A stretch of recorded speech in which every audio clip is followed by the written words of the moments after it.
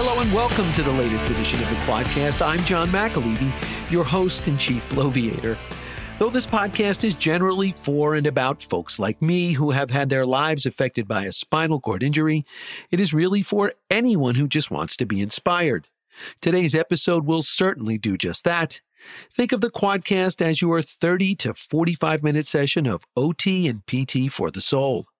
So we have reached the month of March. My, how time flies when you're having fun, or not, and you're just stuck in the house due to mounds of snow and ice outside, not to mention an ongoing worldwide pandemic for that matter.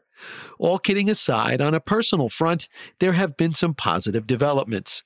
This past Saturday, I received my second dose of the COVID-19 vaccine, and I'm happy to report that I have not grown a tail yet. In fact, I have had zero side effects. If anything, I feel better than I did before. I am thankful that I was able to receive this in a timely fashion and must give a tip of the cap to the Summit Medical Group for making the process easy, accessible, and efficient. Both times I went, the process was over almost before it even started. I hope everyone listening has either been vaccinated or is soon to be. There is a light at the end of the tunnel, my friends, and the world we once knew and lived in is within reach again. And on the work front, that job at Kessler that I have spoken about here in the past, that is beginning to pick up some steam as well.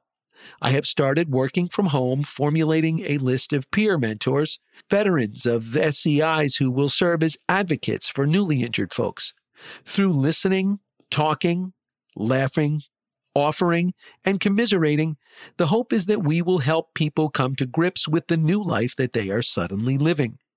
I am proud to be a part of the program and the team, and will keep you posted on our progress as we move along. I first became aware of my guest today through Instagram and Facebook. Over the course of uploading this podcast to social media, I started seeing a number of posts and videos aimed at the SCI community that were informative and thoughtful, so I began following their author, Jenny Smith. What I came to realize is that she is a force to be reckoned with. Jenny is a speaker, writer, advocate, YouTuber, and C6-7 spinal cord injury survivor. Her aptly named website, which is www.jennyrollson.com, is an amazing source of common sense information regarding all aspects of spinal cord injuries. And when I say all aspects, I mean it. You can pick up tips and tricks that will help you in the kitchen with her fun, Quadly cooking segments. Listen to her previous appearances on other podcasts, and most importantly, watch any number of videos she has recorded for her YouTube channel, dealing with subjects ranging from how does a quad put in their contacts and get dressed in the morning to what is autonomic dysreflexia and how to manage bowel and bladder function following a catastrophic spinal cord injury. As you can hear and hopefully will see once you check out JennyRollsOn.com, her website is one-stop shopping for SCI survivors and their family members looking for information, suggestions, answers, inspiration, and above all, a light at the end of the tunnel. In her own words, Jenny is, quote, providing education, practical solutions, resources, and hope so people can live full and productive lives, end quote. Following this brief timeout from our good friends at Canine Companions for Independence, the Quadcast rolls on with Jenny Rolls On, Jenny Smith. We'll be right back. This is my new best friend, Esther. She might look like any normal, playful puppy, but Esther's being raised to become a Canine Companions for Independence assistance dog for a person with a disability. To get there, she needs lots of loving care and attention, plenty of exercise, and good eating habits so that she can live a long and healthy life for her future family. And she needs to spend tons of time socializing, learning basic commands like sit and stay, and taken to fun places with lots of distractions so that she can learn to cope in every situation. All of this will prepare Esther for more professional training to become a real assistance dog and a life helping a person with a disability to live more independently. Are you ready to open your heart and home for 18 months to a puppy like Esther? To find out more about becoming a Canine Companion for Independence Puppy Raiser or about other volunteer opportunities, visit cci.org or call 1-800-572-BARK. Raise a puppy, change a life. You can make a world of difference in the life of a person with a disability.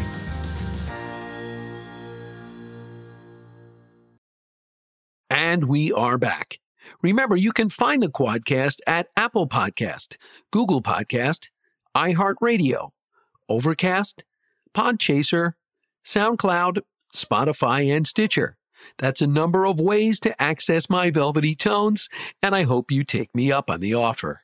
And without further ado, it is my pleasure to welcome in the aforementioned and freshly vaccinated Jenny Smith to the program. Jenny, good afternoon, and thank you so much for joining me. Good afternoon. Thank you. Oh, it's been a full day for you so far, I understand. It has. A little unexpected. Little unexpected. Absolutely. Well, there's no better spot to begin than at the beginning. So why don't we do just that? For those of us listeners that are not familiar with Jenny Smith, please tell us about where you grew up and some things that you were interested in as a young person. Well, I grew up in Louisville, Kentucky. I moved here when I was 11 years old. Prior to that, I lived in the suburbs of Chicago, and I was born outside of Washington, D.C. But growing up, from the time I was 3 years old, I was involved in gymnastics, and that was my life. So started off quite early in gymnastics, and by the time I was in first grade, I was on the team, and that meant being at the gym about 5 nights a week, about 4 hours each night. Wow. That is a commitment for a young person, huh? It is, but I loved it. I really enjoyed doing it. So no one made me, no one pushed me. It was just something that I was driven to do from the inside. Can I ask you, I grew up and I always knew that city in Kentucky as Louisville. Can you tell me when it morphed into Louisville? Because that's all I hear now. People who are from here originally will typically say Louisville. Okay. And it's just like mouth gymnastics, I think, if you try to say it Louisville. So from being from Chicago, Louisville just feels a little bit more natural to me. Okay, because that's what I'm going with now, Louisville, because it sounds like when I watch college basketball, it's the Louisville Cardinals. Exactly. And so that it's morphed into that, so that's what we're going with. Okay, so gymnastics is a big part of your life. How about when you get into middle school and high school? Was it something that you were still participating in? And as you started to reach that age, what were you starting to think about as maybe doing with yourself as far as college and maybe a job in the future? Yeah. By the time I reached high school, so my freshman year of high school, I ended up quitting competitive gymnastics. There was a bit of difference of opinion between my coach and I. I didn't want to compete for 1 year. I just wanted to be able to increase my level of difficulty on a lot of the tricks that I was doing.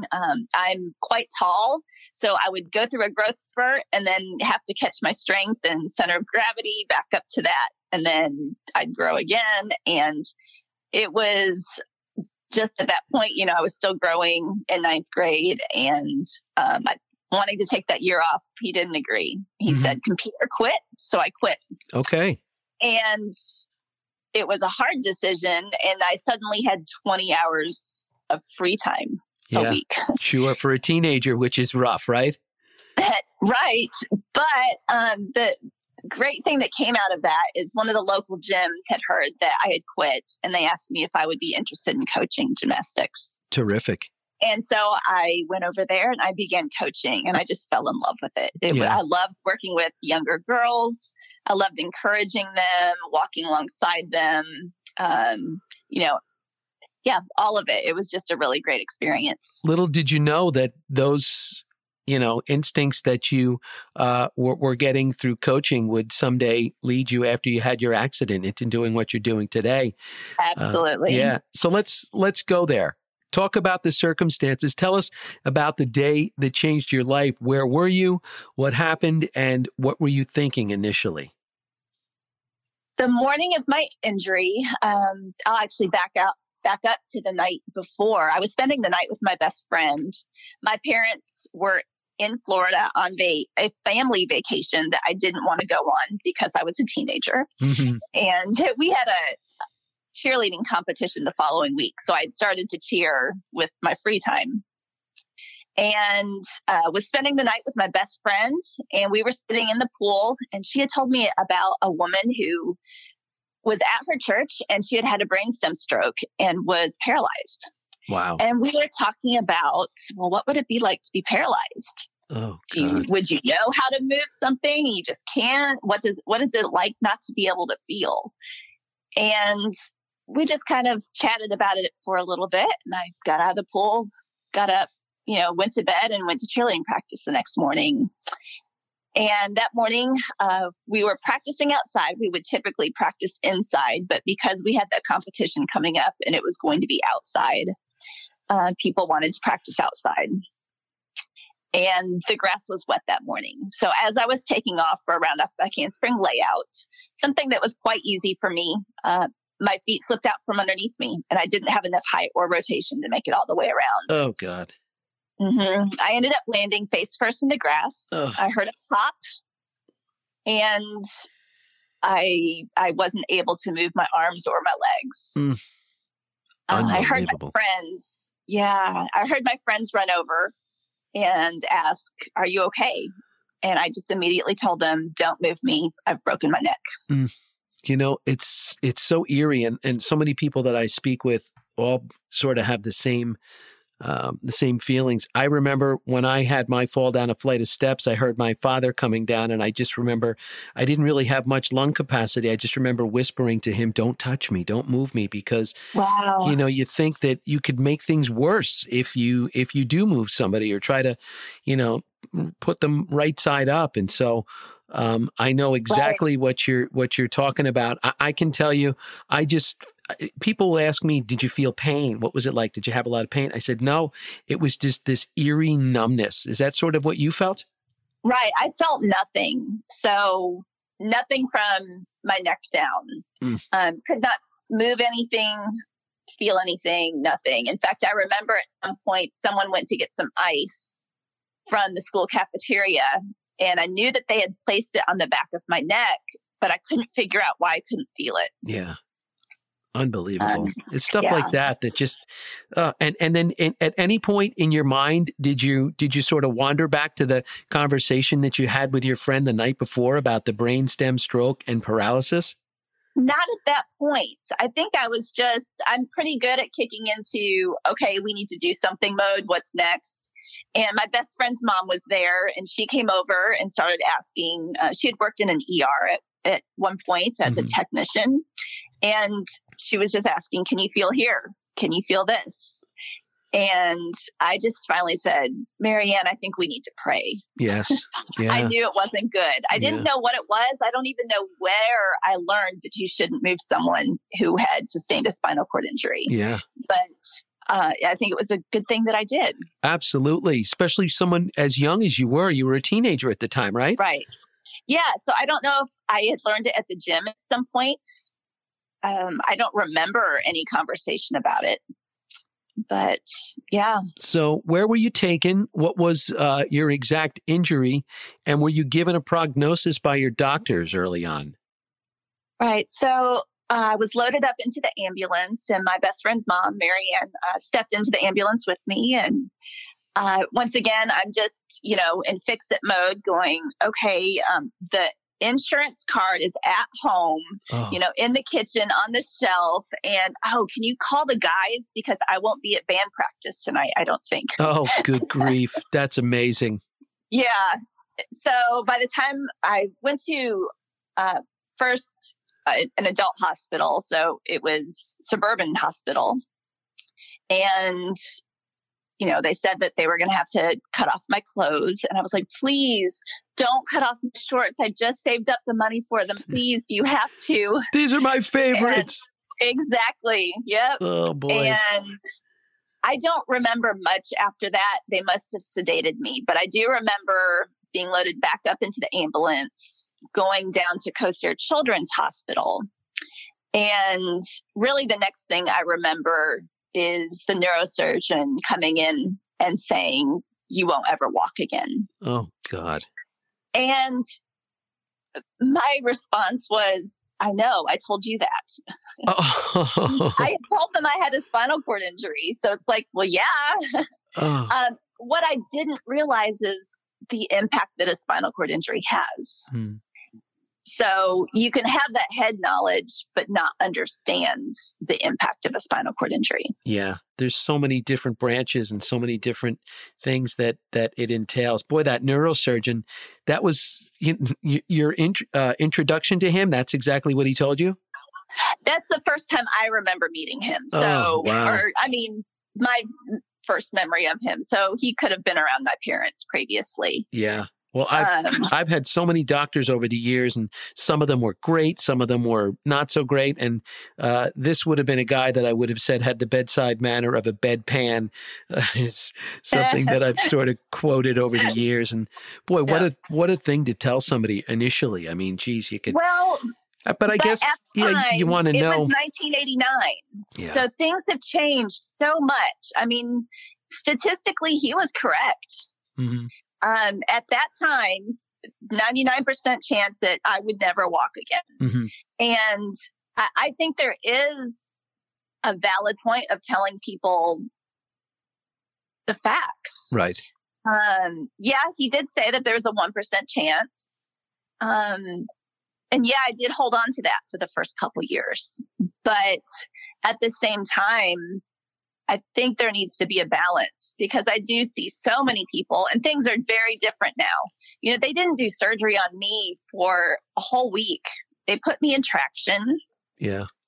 And I didn't have the surgery until a week later. So I sustained a C6-7 injury. Okay. And yeah, so things have changed so much. There are so many incomplete injuries now, as you well know.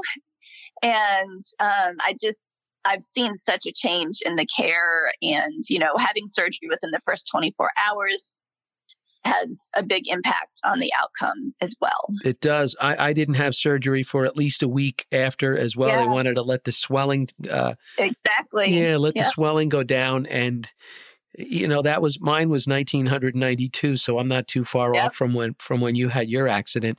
Now, you mentioned your family and your friends. How important was their support for you from the start? It was invaluable. And my friends were up there. I went to a small Christian high school, school in general. It was K through 12 at the time. Mm-hmm. And they were so supportive. Our community, the community of Louisville, was absolutely incredible. My family was really supportive. So I was very, very grateful. I am very grateful. I don't know as a 16-year-old that I was grateful at the time. Looking back, I can be incredibly grateful for the support that I have, because I know not everyone has that support. Yeah, it's true. I can remember when I was rehabbing at the hospital that there were some folks that were there that didn't have anybody to come and visit them. And it was tough. I can't imagine, especially now in this day with COVID. I know at Kessler, where I did my rehabilitation, they're not even letting family and friends in. So people are, their lives have just been completely changed, and they're trying to come to grips with all of this, and they're by themselves in their room. No support, no peer mentors, nothing. Yeah. I don't know as to whether I would have been able to do that. My hats are off to them. I mean, I don't know how it's being done, but it is the way of the world right now. But so you had great support from your family and friends, and it sounds like you're a religious person. How important was that in your life? My faith was really important, and it still is. I think, it's so easy to get discouraged. And so just knowing that I can't do this in my own strength. And so just being able to know that God's got my back on this. So when I can't do it, just to lean into that. Yeah. Offer it up, right? Yes, absolutely. Yeah. Now, we know that rehabbing a spinal cord injury is certainly not easy. What was your mindset that first day that they wheeled you into the gym, knowing that you had been such a good gymnast and knew what exercising and working out was like? The first day, I can just remember being a little confused. I mean, I don't even know that I knew what occupational therapy was. So, okay, what does this even look like? What will I be able to do? I never had a halo, but, in a neck brace, and just not knowing what to expect. So, being, given a sliding board, not being given one, but having the physical therapist help me scoot over onto the mat for the first time, and just little by little, learning new things. And I think coming from an athletic background, it was just another workout. So I think that really was in my favor. Yes, that had to help. Absolutely, right? Right. That I do feel it did. Yeah, Mm-hmm. no doubt. And you mentioned occupational therapy. I had no idea what that was either. Okay. Right? And you see Yeah. you see like in television when somebody with one of the leads in a TV show is in a car wreck, it's always everybody piles around the bed and they're all have that pensive look on their face asking the doctor, well, is so-and-so ever going to walk again? And is so-and-so going to... All they want to know is if people are going to walk again. They don't know, hey, is the person going to be able to feed themselves and get their clothes on and brush their teeth? Exactly. Yeah. So what was that like when you finally found out what OT was all about? And almost like, for you and me that I have a lot of trouble with my arms and hands, learning how to do all those things all over again was much harder. Right. So I know for me, we just started off with little things, whether it be weights or, learning how to brush my teeth. Maybe how to pick up a cup. But the biggest thing for me came when I had someone come and visit me. And I honestly don't know how the connections were made, but her name was Lois. And I was told that I had a visitor, and a woman in her mid-20s pushed her wheelchair into my room. And I was at a rehab facility where I was the only person with a spinal cord injury. Mm.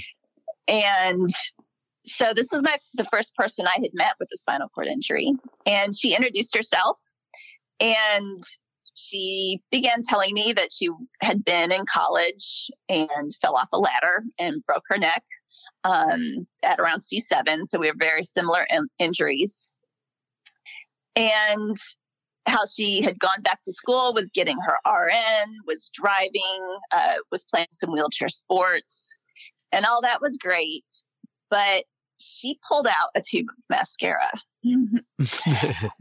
And she suddenly had my full attention. Because I was a girly girl. She was speaking your language, Jenny. She definitely was. Oh, great. And that tube of mascara gave me hope. Yeah. Something as small as that, right? Absolutely. It was like, okay, I can put on my mascara. Yeah. And so that's when I really worked with occupational therapy. We developed some splints that I could put on my mascara so I could, put on, just learn to put on my makeup. And that was a massive step for me. You had an image to keep up. Absolutely. As a 16-year-old girl, definitely. Without a doubt. And that leads me to my next question. Back to school, but now in a wheelchair. What was that like for you physically and, more importantly, mentally? So physically, what was really interesting, because of the rehab facility I was at, I was only about 3 miles from my school. So my teachers were coming up after school to keep me, because my injury was in July. So by the time school started, they started coming up so I wouldn't get behind for school. And then I was in rehab about 2.5 months. So I guess maybe a month and a half, 2 months in, this would never happen now due to liability, but I was allowed to go to class 2 days, like 2 classes a day. Okay. And I think that was really, really good because it kept life going and moving forward. And I had to learn how to write. There weren't laptop computers. So, True. Just relearning how to write, push my wheelchair. There is a step up into every single classroom. So having my classmates, bump me up a step to get me situated. So from that perspective, it was good, both physically and mentally. Mm-hmm. But emotionally, I was pretty shut down. Yeah. I just did not know how to deal with what was going on. And so I didn't. Interesting. That was my way of dealing with it, was not. So I just dug back into school, and I was actually going into my junior year, but I ended up graduating, and because I just wanted out. Yeah. And graduated and started college. Right. And where did you go to college?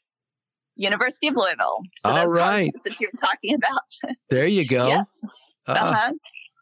I love watching. I'm a big college basketball fan, and All right. I went to Providence College in Rhode Island. And when I was a freshman, Rick Pitino was our coach, and so Yeah.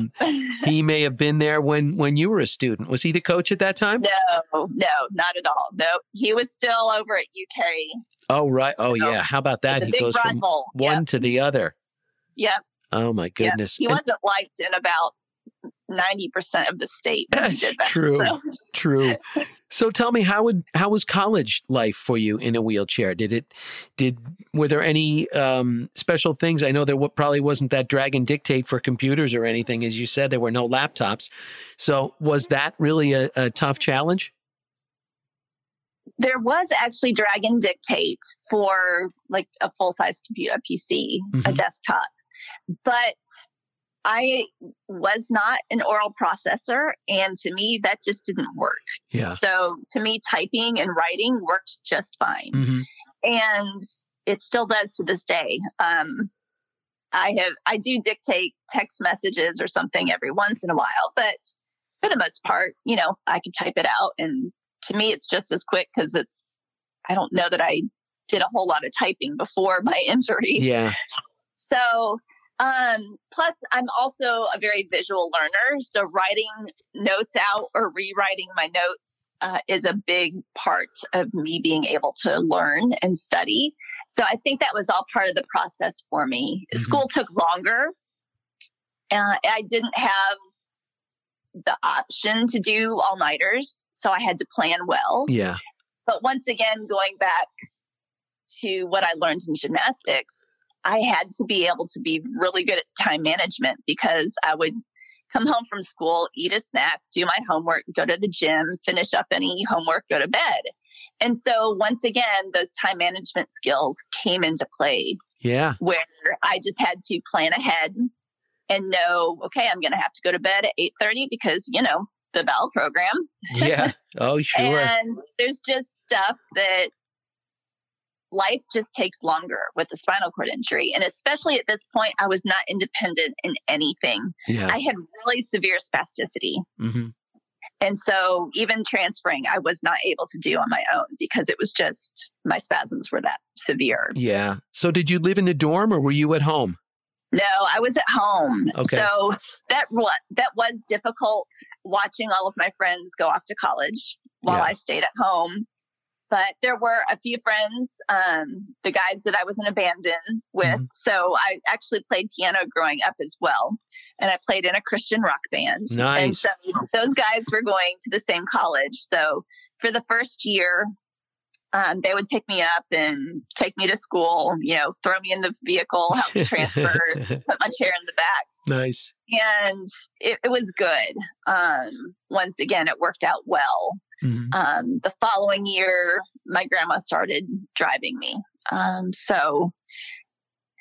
I can't remember where we were headed, which you had asked me. Yeah, no, I was asking if you had lived in the dorms and whatnot, but that's cool that you had. Right. So I was at home. Right. Isn't the hardest part about all of this, Jenny, being dependent on other people? I mean, I can remember absolutely when I first got out and I couldn't drive and I thought, oh my God, I'm stuck in my house. I'm 24 years old and my friends are out and I want to go, but I don't want to have my mommy drop me off, like in high school. Mom, drop me off like 3 blocks from school so they don't have to see me with you kind of a thing. And so, well, that was nice that you had friends and your grandmother that would take you, but it's that dependence that's really the hardest part about all of this. It is the most difficult. And yeah, it's just, I'm grateful that my injury happened at 16 because I was so stinking independent at that point. Yeah. Had I been out and already in college, I can't imagine what it would have been like to have to come back home and be dependent. Yeah. Without question. Yeah. So, I am grateful for that.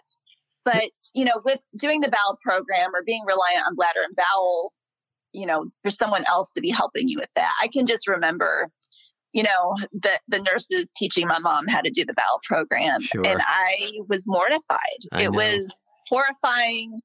And I would just tune out. It's like this isn't happening. This cannot be happening right now. Outer body, right? It's like the Twilight Zone. Absolutely. I used to think of the same thing when I would have my mother or my sister or my father catheterize me early on. It was like, good grief. And I had some friends, like some great friends that I grew up with, who I would travel with to, I had a college roommate who was a professional basketball player. And so he would have tickets for us. So my buddy and I would go. And at that time, I had to be cathed 2 or 3 times a day. And my best friend would just do it. And it was like, it didn't matter. It took 30 seconds. We didn't think about what was happening.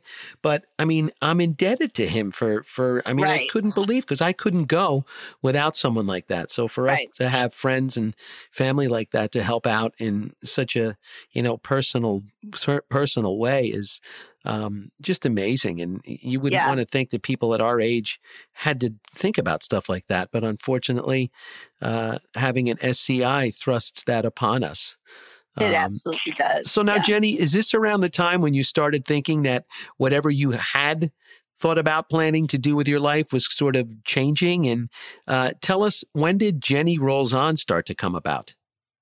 Well, that wasn't until a lot later. So when I started college, I had no clue what I wanted to do. I just started taking, the general studies that everyone had to take. And the positive thing was that I liked everything. The negative thing was that I liked everything except psychology. And so it made it really difficult because I hadn't had a clear vision of what I wanted to do when I grew up. Mm-hmm. And so I just kept taking classes, took science, really enjoyed science, math, history, religious studies, Spanish, so I enjoyed a lot of different things. But I was really looking at biology or chemistry. So I took a chemistry lab in order to move on in that. And it was just an awful experience. The Disability Resource Center at the school had provided someone to be my hands. Mm-hmm. And just for safety purposes, because I wasn't able to hold any of the chemicals properly. You didn't want to light the Bunsen burner on fire, right? Or myself on fire, yeah. Sure. Spill caustic acid all over my face. Yeah, that's not a good idea. Yeah. But it was the teaching assistant that ended up helping me, or the graduate assistant. He knew exactly what he was doing, but he would not explain what he was doing or what step he was on. He would just do it. And so there was no comprehension on my side what was going on. Mm-hmm. And I was completely out of control. And that's another thing about a spinal cord injury. So much control is taken away from you. Yeah. And I refused to ever take another chemistry lab. So I'm like, okay, well, I guess I'm not majoring in biology or chemistry at this point. Yeah. And I don't know why I gave up so easily on that, because normally I would have pushed through a little bit more. But I went in and like, what will get me out the fastest? Yeah. And she said psychology. And I almost died because that was one class. You hated that. Just hated. Oh, no. So I started cranking out some psychology classes and I was able to graduate. And it was during that time where I still was needing to figure out what I wanted to do. Yeah. And I was able to begin driving again 3 years after my injury. And that just opened up the world. So I got a summer job 1 year as a call center person. Oh my gosh, that was just not good. I knew I did not want to do that. And then the following year, I started working with kids at a summer program. And that was a great fit. Now, was that able-bodied kids, disabled-bodied, or both? Able-bodied. Okay. Yep. So elementary school age. Okay. Yeah. And so just little by little, I was being able to find my previous skills where they fit in now with my abilities. Mm-hmm. And one of those, I started volunteering at the Crisis and Information Center just to get some basic skills in psychology or counseling. And it was there that I found out about the master's program in counseling psychology. Mm-hmm. And so I ended up getting my master's in counseling psychology. Wow. And while I was still getting my graduate degree, I was tutoring. And once again, it was just that click of, I love this. And it was coming alongside someone, encouraging them when things were rough, and just like gymnastics was. And so I think that's something really important for people who are newly injured, to understand that you may not be able to do exactly what you were doing before, but those gifts and those abilities that we have can be transferred. Yes. And I think it was a long learning process for me. But to this day, what I'm doing now, I support and encourage coworkers who live and work overseas. Mm-hmm. And so we still have that thread of what I was doing at 16 is very, very similar. It looks very different, but it's still using those same skills. Yeah. And I know that public speaking is not for everyone, but obviously, sometimes you take courses in school. I remember some of my roommates were mortified when they had to get up in front of a class, and they would rather do anything but do that. You took to that like a duck to water, it seems. And not immediately. Not immediately. Well, now you certainly. No, I am so much more confident and vocal now than I was at the time of my injury, and even 20 years ago, I would say. Now, let me ask you something. Do you think part of that was just regular nerves, or was part of that the fact that, okay, here I am in a wheelchair and I don't move like everybody else, and people are going to be looking at me, they're going to be looking at my chair, and I'm different? Was that part of it? I think there were multiple layers of it. So I think the first part was at 16, I was soft-spoken, was not going to speak my mind. With a spinal cord injury, you are put into a position where you have to speak your mind at times, for your own safety or just for your needs to be met. So I think there is a process, and then also just needing to educate people. Hey, I'm having dysreflexia, and being able to explain, this is a serious situation. I know you're a medical doctor, but if you don't know what AD is, yeah, you better find out. Right. And I think the biggest step for me was I was able to represent Kentucky at the Miss Wheelchair America pageant in 1998. And being able to meet 26 other women with disabilities was so incredible. I was able to talk with other women for the very first time. This was 9 years after my injury, about bladder and bowel and getting dressed. And I met another quad there. Her name is Leslie, and she was independent. And I didn't even know this was possible as a quad. And it was just a great experience. And just seeing their confidence, their self-confidence, their strong voices, I think it gave me a voice. Yeah. It gave you a lift. Yeah. Absolutely. Yeah. So just little by little, a year after that, I had tendon transfer surgeries done on my hands that gave me more function in my hands. Mm-hmm. And then I started playing sports, and sports was another huge step in growing. Yeah. With my disability, I guess you could say. Sure. And accepting it and feeling confident about it. And just step by step, it was definitely a process. And then, it's empowering, right? Definitely a process. Yeah. Yes.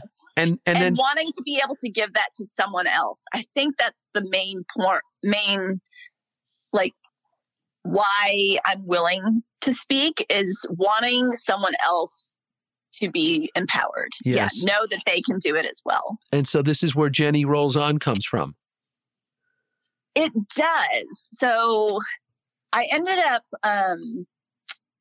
I was invited to write for a medical supply company. And that was really great. I really enjoyed the process of that. And even just being able to work out or work through things that happened during my injury and stuff that, still happens on a day-to-day basis. Mm-hmm. And enjoyed it so much. It was like, I think I need to do something about this. And then I just really kind of got the nudge. You need to write down your story. I'm like, oh my gosh. You're thinking, nobody wants to hear my story, right? You probably hear like all the time, oh, you need to write a book. And I'm like, No. Yeah, yeah, right. I will never do that. Well, Yeah. once again, never say never. I already have a So- title for my book, Jenny. I'll tell you if it ever comes out, because I'm central cord syndrome. So I have little to no use of my upper body, arm, hands, and fingers. So Right. my book is going to be called Look, Ma, No Hands. I love it. Dun-dun-dun, right? So go Yeah. on. You were saying? Yeah. So I ended up writing a manuscript and I turned it in to an agent. He's like, "What's your platform?" And I'm like, "What's a platform?"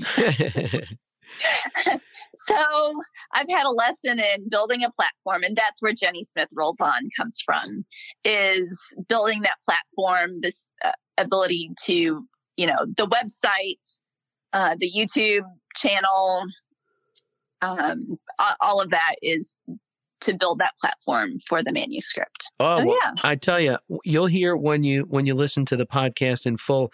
I did in my introduction. I mentioned how Jenny Rolls On is a one-stop shopping outlet for folks that have had spinal cord injuries and their families to learn more about stuff, to get some questions answered, some resources, and to know that it is not the end of the world and you can still continue on and live a great life. That's great to hear. Yeah. Yeah. And along those lines, the YouTube channel. Now, I was told a long time ago that I have a beautiful face for radio. So I don't dare do the YouTube stuff. I'm more of a podcasting guy. Tell us how the YouTube channel came about. And I see that you do some fun stuff with Quadly Cooking. And those are some fun segments that I've seen. You also do some stuff like how does a quad put their contacts in? But then you tackle such stuff as you mentioned, autonomic dysreflexia and that bugaboo for all of us spinal cord injured folks, bowel and bladder. How do you choose your subjects? I think a lot of it is, what am I seeing on social media where there's misinformation?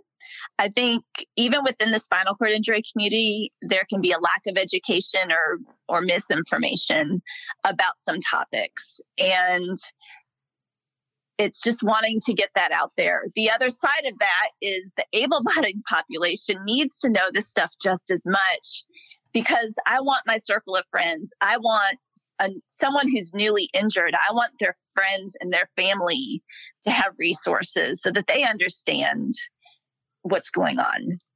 And, we didn't have that because there wasn't the internet when we were injured. Right. So because it is such a great resource, if we can put that into the hands of people and make, either for the person who is injured or their friends and family, I think that's really important. It is.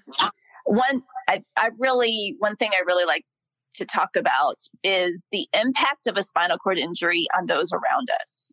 Yes, we are impacted, but our injury impacts those around us just as much. Mm-hmm. So my mom, it impacted my mom hugely. A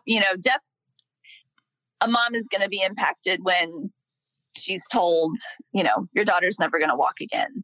But she had to go back to work within 2 weeks of my injury because our insurance was under her.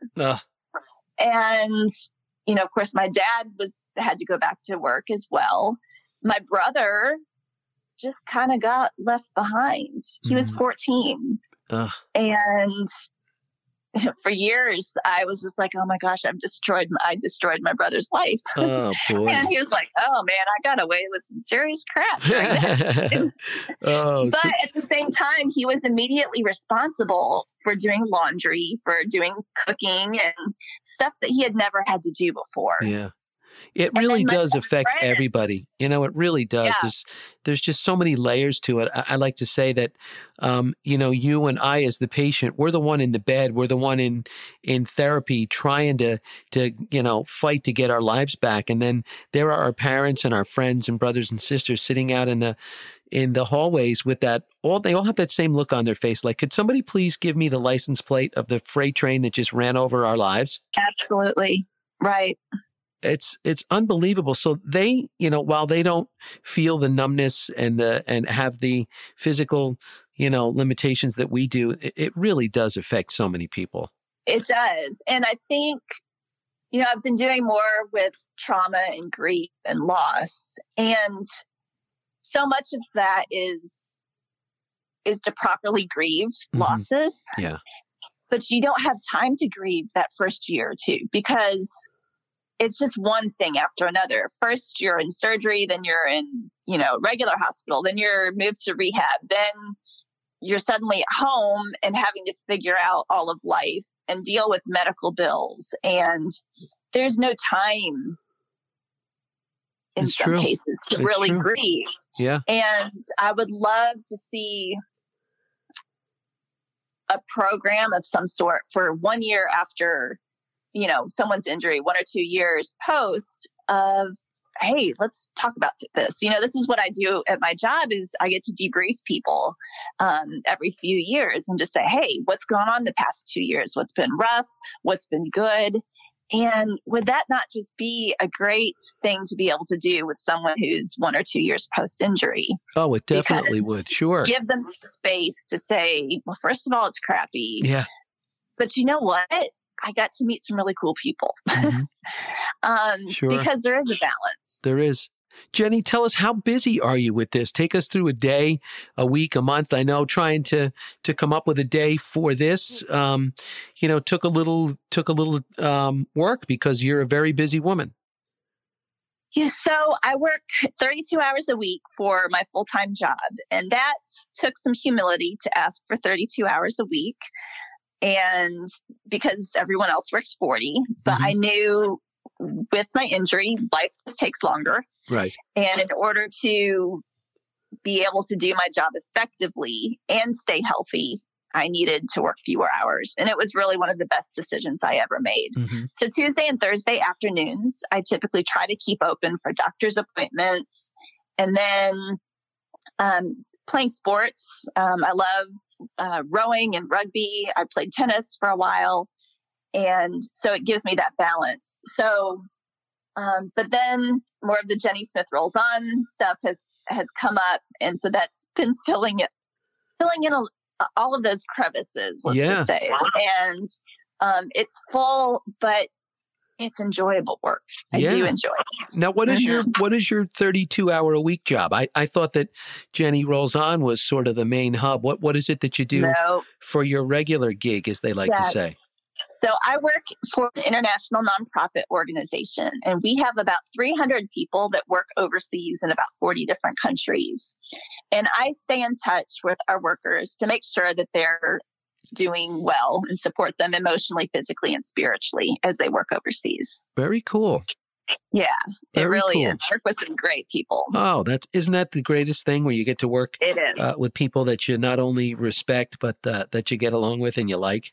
Absolutely. So what is next for Jenny Smith as far as, the website? I know you're big on social media. I see you posting all the time.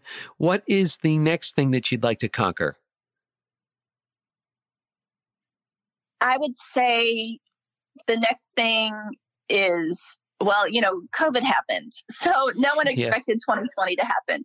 I had just graduated Pro Speaker Academy, was ready to jump into doing more professional speaking when 2020 hit. Mm-hmm. And so I'm in the process of, the speaking world is still not quite waking up yet. So that's going to be a process, but preparing for that, hopefully getting a few things together, but then also getting my book published. So I think we're getting closer to that. Good. So, well, that means that's a tease for everybody out there in podcast world. That is sort of a primer for what is to come for Jenny Smith. And Jenny, one last one for me, and it's usually the question I leave off with all of my guests is, if I could snap my fingers right now and you would be completely able-bodied again, what is the first thing that you would do? This is just like one of those trick questions, I think. I think, because I have to remember I'm not 16. So, right, true. But honestly, I think going for a walk through the woods or going for a walk on the beach. Yeah. That the sensation of sand in between your toes and just hearing it and not having to have someone with you, I think either one of those would be absolutely glorious. Yeah. I have to tell you, my initial one is I would get my headphones on or my earbuds that they have now. They used to have Walkman back in the day when we were kids. I would get my sneakers on and go out for a nice long run just so that I could get that sweat rolling down my face. And that would be one that I would do. I've heard some folks say that I had one friend tell me he would rent a hotel room. He's a quad now. He's a high quad. He would rent a hotel room for himself so that he could sleep in the bed and roll around all night long and then get up in the morning and use the facilities, stand in front of the toilet and go to the bathroom and then take as many showers as he wanted to without anybody being in the way. Absolutely. A good long hot shower with anyone around. Right? Oh, yeah. Isn't that great? Oh, yeah, boy. But traveling, I really like that idea. Just going on a worldwide trip and not having to have someone with me. I mean, I've traveled a lot, but being able to do that without someone tagging along is wonderful. Simple pleasures, right, Jenny? It really is. And I think even now we have to remember that. Yes. Before we spoke, I just needed a moment to chill. And so I grabbed a piece of my famous Dove dark chocolate, which is my little indulgence. I'm like, okay, let's just savor this moment for a second and deep breath. And then, okay, I'm ready. So that's it. Simple pleasures. No doubt. Yeah. Well, Jenny Smith, I want to thank you so much for joining me today. And not only that, for doing all that you do for the spinal cord injured community on social media and in your neighborhood. It's something that is needed and it is well received, I must say. Thank you. People can find me at jennysmithrollson.com or my YouTube channel is Jenny Smith Rolls On. Unfortunately, that is all the time we have for this week's episode. Let me again thank Jenny Smith for joining me. Do look her up on social media. She is a rock star. And please join me next week when my guest will be Charles Fleischer, who back in 1988 injured his spinal cord after being thrown from a vehicle which had been driving at speeds of 100 miles per hour. Charles is now a highly experienced speaker and an entrepreneur who has spoken to over 50,000 people during his career, as well as having written a book, The Secret of Difficulties: 4 Steps to Turn Tragedies into Opportunities. This is a show you will not want to miss. Special thank you shout out to Chris Perepesco at Lime Studios NYC for mixing the show. Great job as always, my friend.